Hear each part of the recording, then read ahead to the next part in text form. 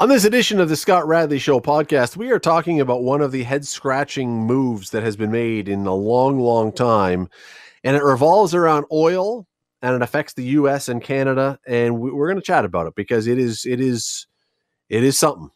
We're also talking about the Field of Dreams game. Baseball nailed it with this one. Perfect. The opening, anyway. Perfect. Where else would you want to see a real game in a fictionalized sporting setting? We'll talk about that as well. Stay with us.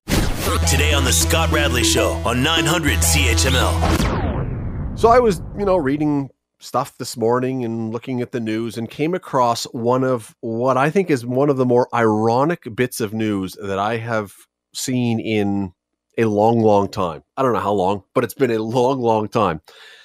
And it goes like this. President Biden has noticed, apparently, that gas at the pumps in his country has gone up about $1 a gallon over the last year. It's gone up, and people down there are noticing and are not happy about it. So the president who canceled the Keystone XL pipeline on his first day in office because fossil fuels are dirty and bad for the environment and not acceptable anymore has now said, right out, has said he wants OPEC to pump more oil to satisfy the demand for his country.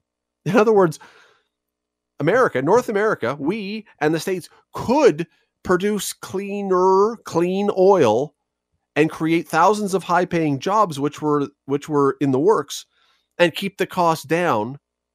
Instead, they want OPEC to do it, which will send billions of dollars to the oil cartels in the Middle East and Russia. It is to scratch one's head. I want to bring in Stephen LeDrew. He is a political commentator. He is the host of the 3 Minute Interview you can find on YouTube. Former president of the Liberal Party of Canada. He joins us now. Stephen, how are you today? Scott, I do more than scratch my head at the story you just told. Well, explain this, because I am struggling. I don't get this at all. This seems like the absolute height of twisting yourself into knots. Well, it's the absolute height of hypocrisy. It's the absolute height of political correctness, which is what we're seeing across the Western world. We aren't seeing it in China and Russia and the Middle East, which is why they're being aggressive around the world and gaining footholds around the world, and we're losing business around the world because we're politically correct.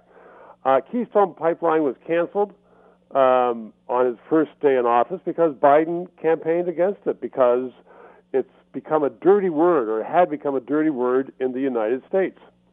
Partly because of Trump approving it, partly because of the oil activists. And you're absolutely right. Logically, the North America can create enough oil and gas, refine it, to be self-sufficient. Instead, now the United States wants to import more from the Middle East. The Middle East, where not only is it expensive, but you're supporting regimes which treat women like fourth-class citizens, which behead their enemies in other capitals around the world, which routinely hangs and beheads its citizens, and is a really despicable country. So we're going to give billions more to them to ship the oil and gas in huge ships halfway across the world to refine it in the States, when we could just pipe it down from Canada where people need the jobs. Of course, so, Scott, we're doing the same in Eastern Canada. We bring in Saudi oil for Eastern Canada when we should have a pipeline across Canada. But no, that's not politically correct, according to Justin. We aren't going to have it. I mean, you said scratch your head. I mean, it just shows how completely insane our governments are behaving. Well, and look, I'm not doubting the feeling that environmentalists have, the true environmentalists have, the conviction of their cause. I'm not doubting their convictions. But when I see this, the only conclusion I can draw is that in the minds of the powerful people who run governments, this is about politics, and that climate and climate issues are not really an existential threat to the planet. It's just a vote getter. Because if the people who ran things, like the president, truly believed that burning fossil fuels was bad, and that this was a really bad thing to have all these fossil fuels being burned, He would welcome higher gas prices. He'd be thrilled that the price at the pump was going up because it's going to deter people from driving. You're absolutely right, which is what Justin Trudeau and his cabinet wants, and is what they're getting. And so you're right. I mean, there is a difference between Biden and Trudeau on this one, but it just makes no sense economically. It makes no sense as far as the jobs. It makes no sense as far as climate change. You're absolutely right. But then again, and yes, climate is changing, and the UN came out with this report saying unless we just stop it right now, we're all doomed. Nobody is concerned or doing anything about how we're going to lessen the impact of natural climate change, i.e. higher water around the world and more concerned about fires and things. I mean, climate change is natural. We've always had it. We should mitigate it, but these nincompoops we have in Ottawa who are saying to stop burning fuel, although I don't think, Scott, that Trudeau was using a glider when he went coast to coast to coast over the last few weeks, handing out billions of taxpayers' dollars in order to buy votes. You're listening to the Scott Radley Show podcast on 900 CHML. Stephen, let's bring this home here for a second, because just today, you just had to go on Twitter, you had to read stories. Everyone in Alberta, it seems, from the common person to members of the government, are furious. They are in enormous financial trouble. There could be part of a solution here if somebody wanted them to be.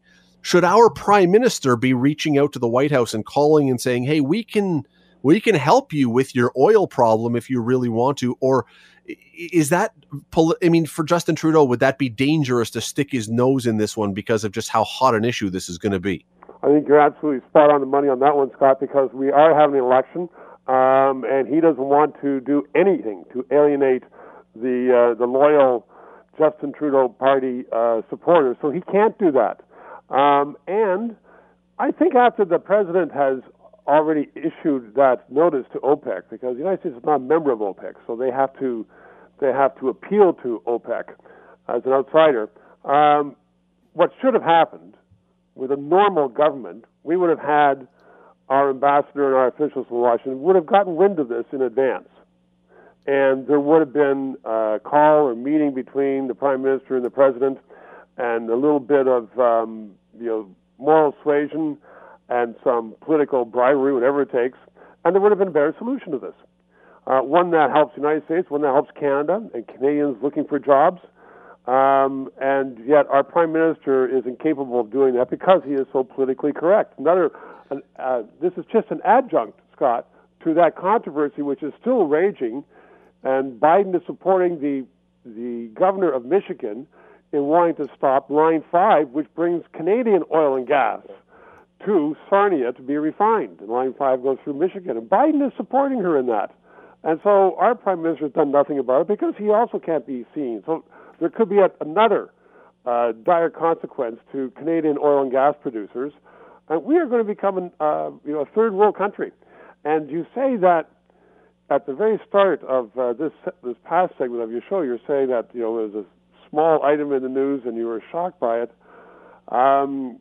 It's a small item in the news because most of the news in Canada is paid for by Justin. And I could go through, you and I could actually probably spend the next hour talking about stories that most Canadians don't know anything about. I found one yesterday that talked to people that knew nothing about it. They said, well, it's not on the mainstream news. I said, no, because it's embarrassing to this government, and therefore the news sources are not printing it or reporting it. So it's this goes again to show how important radio is, independent radio, and shows like yours to show people what in fact is going on in this country, and it's appalling. And I'm very sorry that for our Western citizens that this is happening, but it doesn't surprise me. It doesn't surprise me that Canadian government's done nothing about it. Don't expect, Scott, that something is going to be said by the Canadian government to the United States government. But Stephen, where this becomes so infuriating to me is that there is an easy solution, or an easy-ish solution. Nothing is easy, I know, and that is that as the president, if you're the president, you say, you know what, reality has hit us, and we need to back up a little bit and maybe go back on our word a little bit. And we need to okay some of these pipelines, because even if we want to go completely green in the next 50 years, that doesn't happen overnight. And we have to do something in the meantime. Instead of doing that, you would, rather than face the embarrassment of that, we would rather send, as you said a moment ago, billions of dollars to Iran and to Iraq and to Libya and to Russia, which is an affiliated nation with OPEC, where they can take this money and do who knows what with it. And more than anything, how is it not a massive humiliation to the Americans that they have to go cap in hand to these countries that are their enemies and say, please help us, help us. Yeah, but the other thing is, what if there's another terrorist attack on a major one in the United States?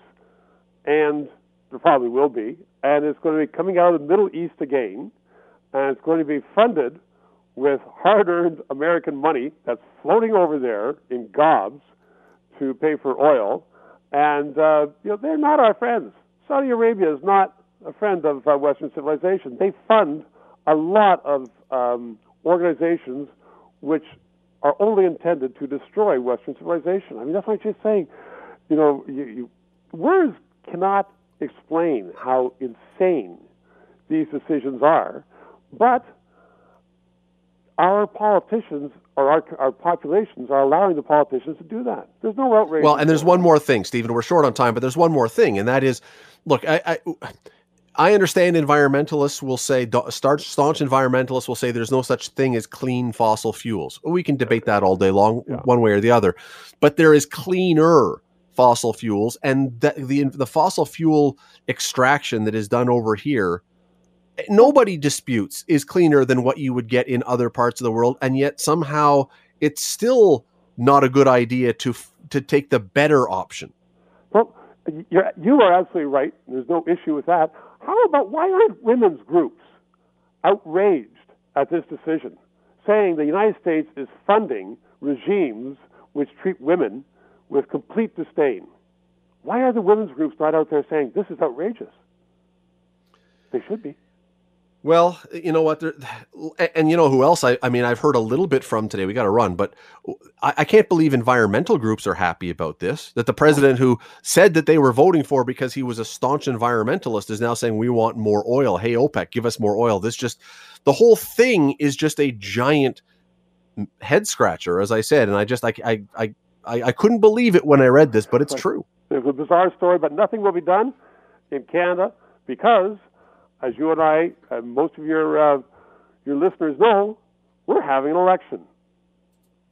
Yeah, who knows? Maybe something happens after the election. Maybe if... I hope something happens. I know. You're right. I hope something happens during the elections to wake Canadians up to the fact that we are being poorly served by an incompetent, politically correct government which will do anything to further its own means.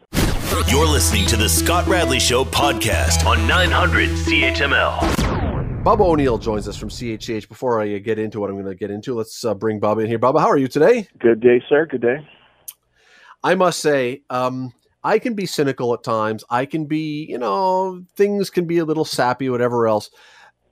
During the news break, I had the TV on, and the game that they are playing in Dyersville, Iowa, between the Yankees and White Sox today, the Field of Dreams game where they filmed Field of Dreams.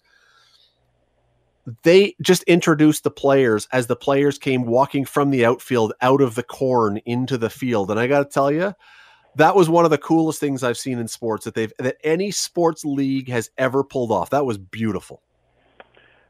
Yeah, I think obviously there was such an anticipation for this. I mean, wasn't this supposed to happen? I guess back in, a year ago, and of course with the coronavirus and the situation that baseball and all sports were in, and they weren't able to hold this. So I guess it was a special thing, and I think there was such a feeling. The movie was a good feeling movie that elicited a lot of emotions. Not only about just baseball, but the relationship between a dad and his son, and I think that was probably in the minds of Major League Baseball is to bring back that connection and to make baseball, which unfortunately for some isn't America's great pastime anymore. I think the National Football League has kind of bypassed that in terms of that title.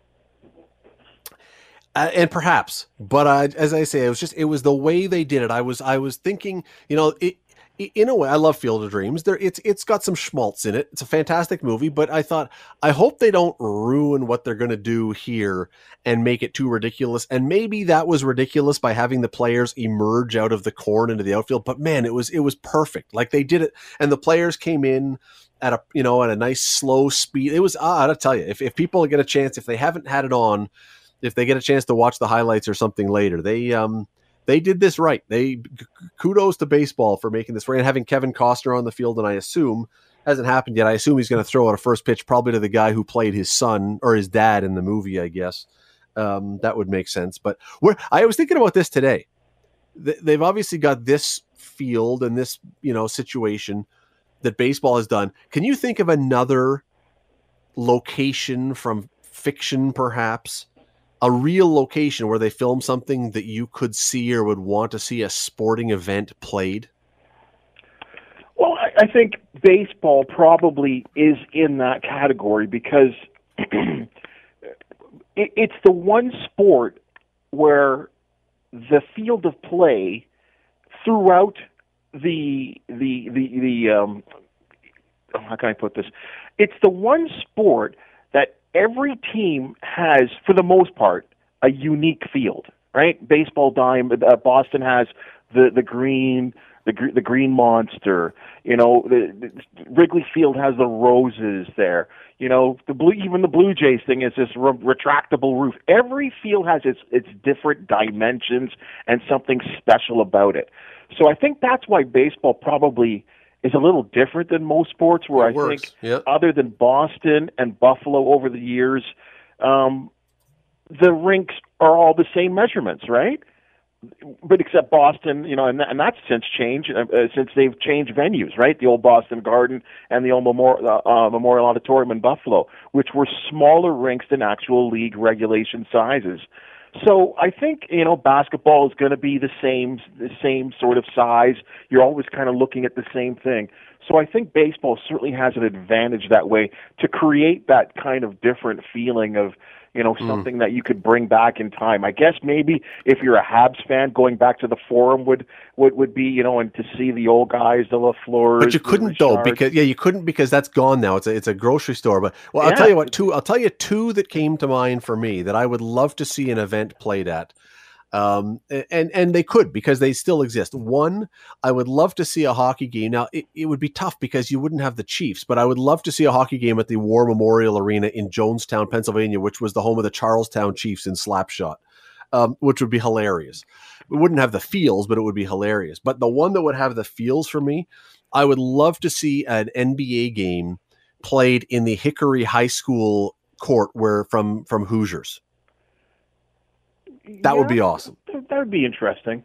But I still, and with due respect to what you're saying there, I still think if you were watching it from a standpoint of a camera, would it look any different than any other gym?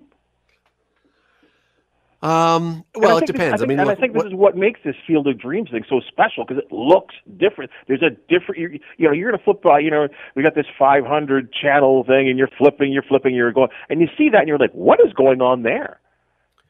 It would depend what they would do, because with the Field of Dreams things, they've added stuff to make it even look more rustic and stuff. So with the Hickory Gym, the problem with, you're right, the problem with the one with the War Memorial Arena, it would be very difficult to make it look like anything other than a battered down old minor league arena. And with hockey also, you don't have the backdrop as much. It's not as obvious in the play. I mean, that's why the outdoor games work better. But anyway, fascinating stuff. And it's good for baseball. I mean, the only downside, and I'll say this, the only downside is the commissioner of baseball today apparently said, oh yeah, we're coming back next year. And it's like, have you learned nothing from hockey's outdoor games? Don't strangle the golden goose. You did this. Leave it alone. Leave it. We don't need to see it year after year now, because it won't be special next year. Yeah, I think there's certainly some truth to that. But I mean, big business talks, and the advertisers are going to want to be a part of this, and the fans that couldn't get there this year, might want to see it in the next year. But yeah, I do understand what they're saying about the exclusivity of these events, these particular events. Well, and Fox right now, and again, I've got it on in the background. I can't hear anything, but I mean, they are pulling out every stop from the movie, and they've got, Kevin Costner there and stuff. You can't do this every year. So in the future, you would just have a game there, and then what's the point? Anyway, we move along. Want to get to something else because you have you got a cool opportunity this Saturday, right? Saturday night. The Ticats are playing second game of their season, and here on 900 CHML, people who tune in to listen to the radio broadcast will hear a familiar voice calling the play-by-play this week. Yeah, I'm really looking forward to it, and I think, hey, here you are talking about, special places and, crowds and that kind of thing, and, you're talking about two teams what I think have the best fan bases and really have the best crowds. I think Hamilton and Saskatchewan, by the way. That's Hamilton, Saskatchewan. I think the respect they have, both these centers have for CFL football is just, quite honestly legendary. Tim Hortons Field consistently sold out. Mosaic Field, again, I just saw some shots again of what what they had in the BC Lions game last Friday. Just spectacular. Everyone wearing green, and as we know, the old tales that's their only professional sports team in Saskatchewan. So you have people traveling 200-300 kilometers just to go see the big game because it's such a big event. And this is a big game for the Tiger Cats. I mean, they need to bounce back from that season-opening loss against Winnipeg. And again, on the road, hostile environment. You're going to just see, I think, you listen to Coach Steinauer. They're ready for the task, and it's going to be fun to be part of it on that Tiger Cats audio network and CHML. Yes, so the usual play-by-play guy, the regular RJ Broadhead, not available to be there this week, so Bubba will be handling play-by-play on the radio. You can, as I say, you can hear him on CHML. But Bubba, with a familiar voice as well too. Who's that? Mike Morielli. Oh, there you go. Mike is the color guy. There you go. So everybody's a familiar voice on the show. Here's the thing about this week, and I'm not going to be stupid and say game 2 of even a reduced 14-game season is must win, because it's not a must win, obviously. But I would suggest that this is a must look better game for the Ticats. And again, they had no preseason games, and you can say all that stuff, and they've had some injuries. But I think for their own confidence, for what they're doing, they got to look better at least. Even if they don't win, they got to look better than they did in that first game. And you're right. But I never for one thought, and I'll be honest, I never for one second thought they were going to win that game. You're talking about a sport that hadn't played in 670 days. You're playing against the team that won the Grey Cup championship. You knew the fans were going to be against sold-out IG Field. They were just brimming. They were just ready to explode. And once they dropped that championship banner, I think we see this in the National Football League because we're getting a lot of these Grey Cup rematches, the Super Bowl rematches, and it's the team that won the year before that always seems to win because the fans can't wait for it. It's just a really, really tough situation. Again, no preseason games, no fault of anyone. Both teams are in the same situation. And also, you cannot deny the fact that the Tiger Cats had 10 people on their injured list. You're missing that many regulars, your offensive line, which is already being rebuilt, you're missing the offensive lineman of the last year being 2019. I just kind of thought what we saw, even though it was impressive in that opening drive, I kind of expected that final result. Yeah, and as I say, I mean, certainly if they go 0-2, if they were to lose to Saskatchewan, it's not the end of the world. It's the Eastern Division. The Ticats are going to make barring something so catastrophic, it's almost unfathomable, they're going to make the playoffs. So it's not, losing a couple of games early doesn't really make a difference. But again, after that opening drive, that offense just looked atrocious. And the one thing I think they need to show is that they have, with a week of practice, more than a week, that they figured something out about how to make that click. Because that was, even for Ticat fans that are brimming with the usual early season optimism, that was right. A little concerning that it just had nothing. Yeah, again, it's hard to gauge. Remember, you're looking at a quarterback. I mean, 670 days for the league. And, probably about 770 days for Jeremiah Masoli. Yeah. Remember, he was injured in July of 2019 with the blown out knee. So, he was just getting back into things as well, too. They showed flashes. And I think, the coach said this throughout the week. You look at the tape and you see a lot of bad, but you also saw a lot of good. What they did not do was get themselves in a rhythm. And we could say this, that sometimes styles make fights. I mean, that in the old sports saying. And there's something about the blue-collar, physical way that Winnipeg play football that Hamilton's not a tremendously physical football team. They're loaded full of speed, have incredible finesse. Maybe it's just a kind of bad matchup for the Tiger Cats. They've beaten them before. Yeah. They beat them twice in 2019, but in the one game that mattered, they kind of got pushed around. And they kind of got pushed around a little bit in last week.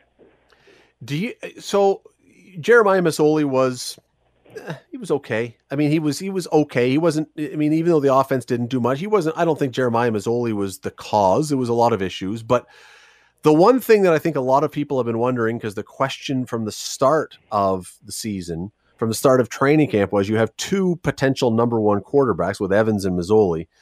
And the question was, how are they going to use them? Now, Masoli played the whole way last game.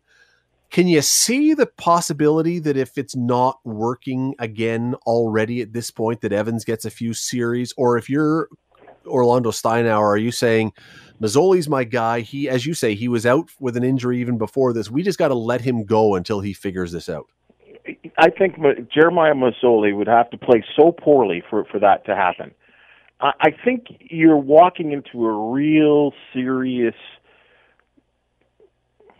problem, we'll say, or making a problem for yourself if you start playing musical quarterbacks. Leave that to the fans, right? The fans don't see practice. The fans don't see, even some of the media. They don't, because it's the way things are right now. We don't even see what the coach sees.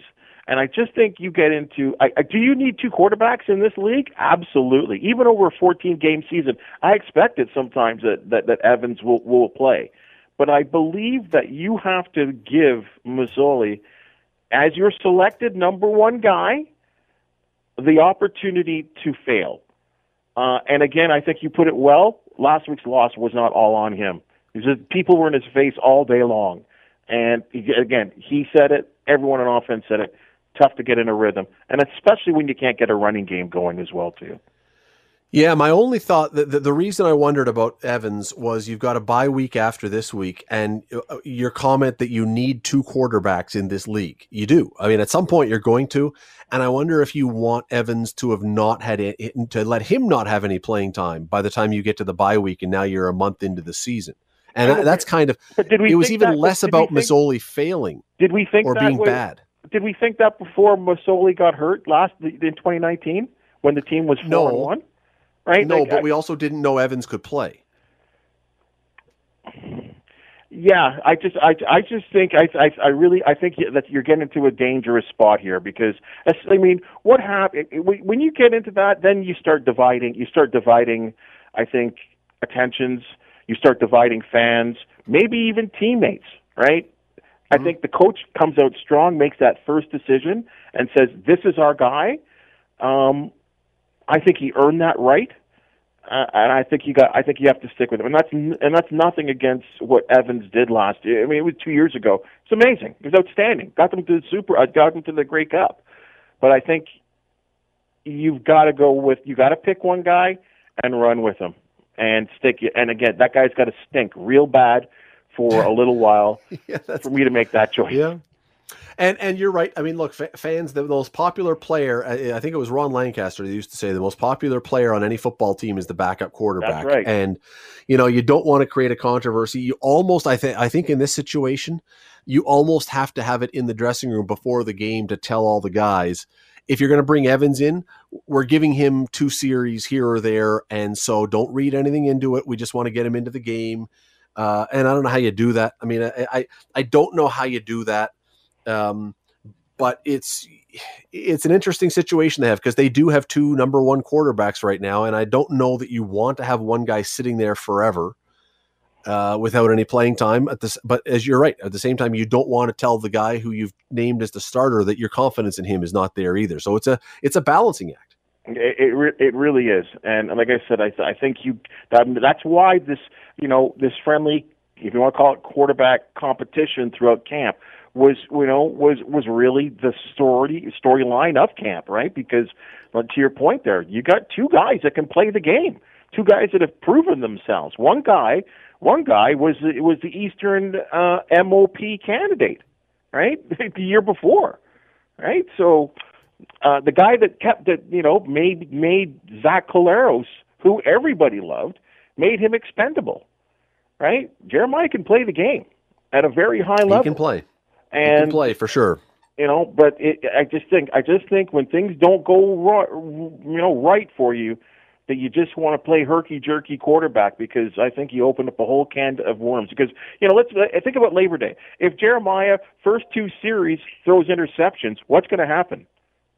That crowd's going to start going. The most loyal Ticat fans, they're going to start to say, hey, you're going to hear that underlying feeling and thinking of, maybe we need to see Dane. No question. If the offense isn't great this week, and who knows? I mean, hopefully it is. But if the offense is not great this week, and then the situation that you just said were to happen, where 2 out of the first 3 series or something you threw interceptions. I think some well lubricated Ticat fans in the stands might have a few things to say about who they want to see under center, and that's when Orlando Steinauer, the head coach, has them in the booth turn up the volume on his headphones really, really loud, so that he's not listening to the crowd at all. Well, you know what? He's the reigning CFL Coach of the Year, so I think you got to trust him to make the right decisions when stuff like this comes up. 10 o'clock Saturday night, the voice of Bubba O'Neil, you will hear right here on 900 CHML, calling the game against the Saskatchewan Roughriders, and then followed by Rick Zamperin doing the 5th quarter at 1 in the morning, 1:30, whatever. Rick's going to have a late night. But you will too, because not just you, Bubba, but the fans who will be calling in for that as well. So be ready to call in. Listen, appreciate it. Have a great game. Have a great call on Saturday. We'll be listening.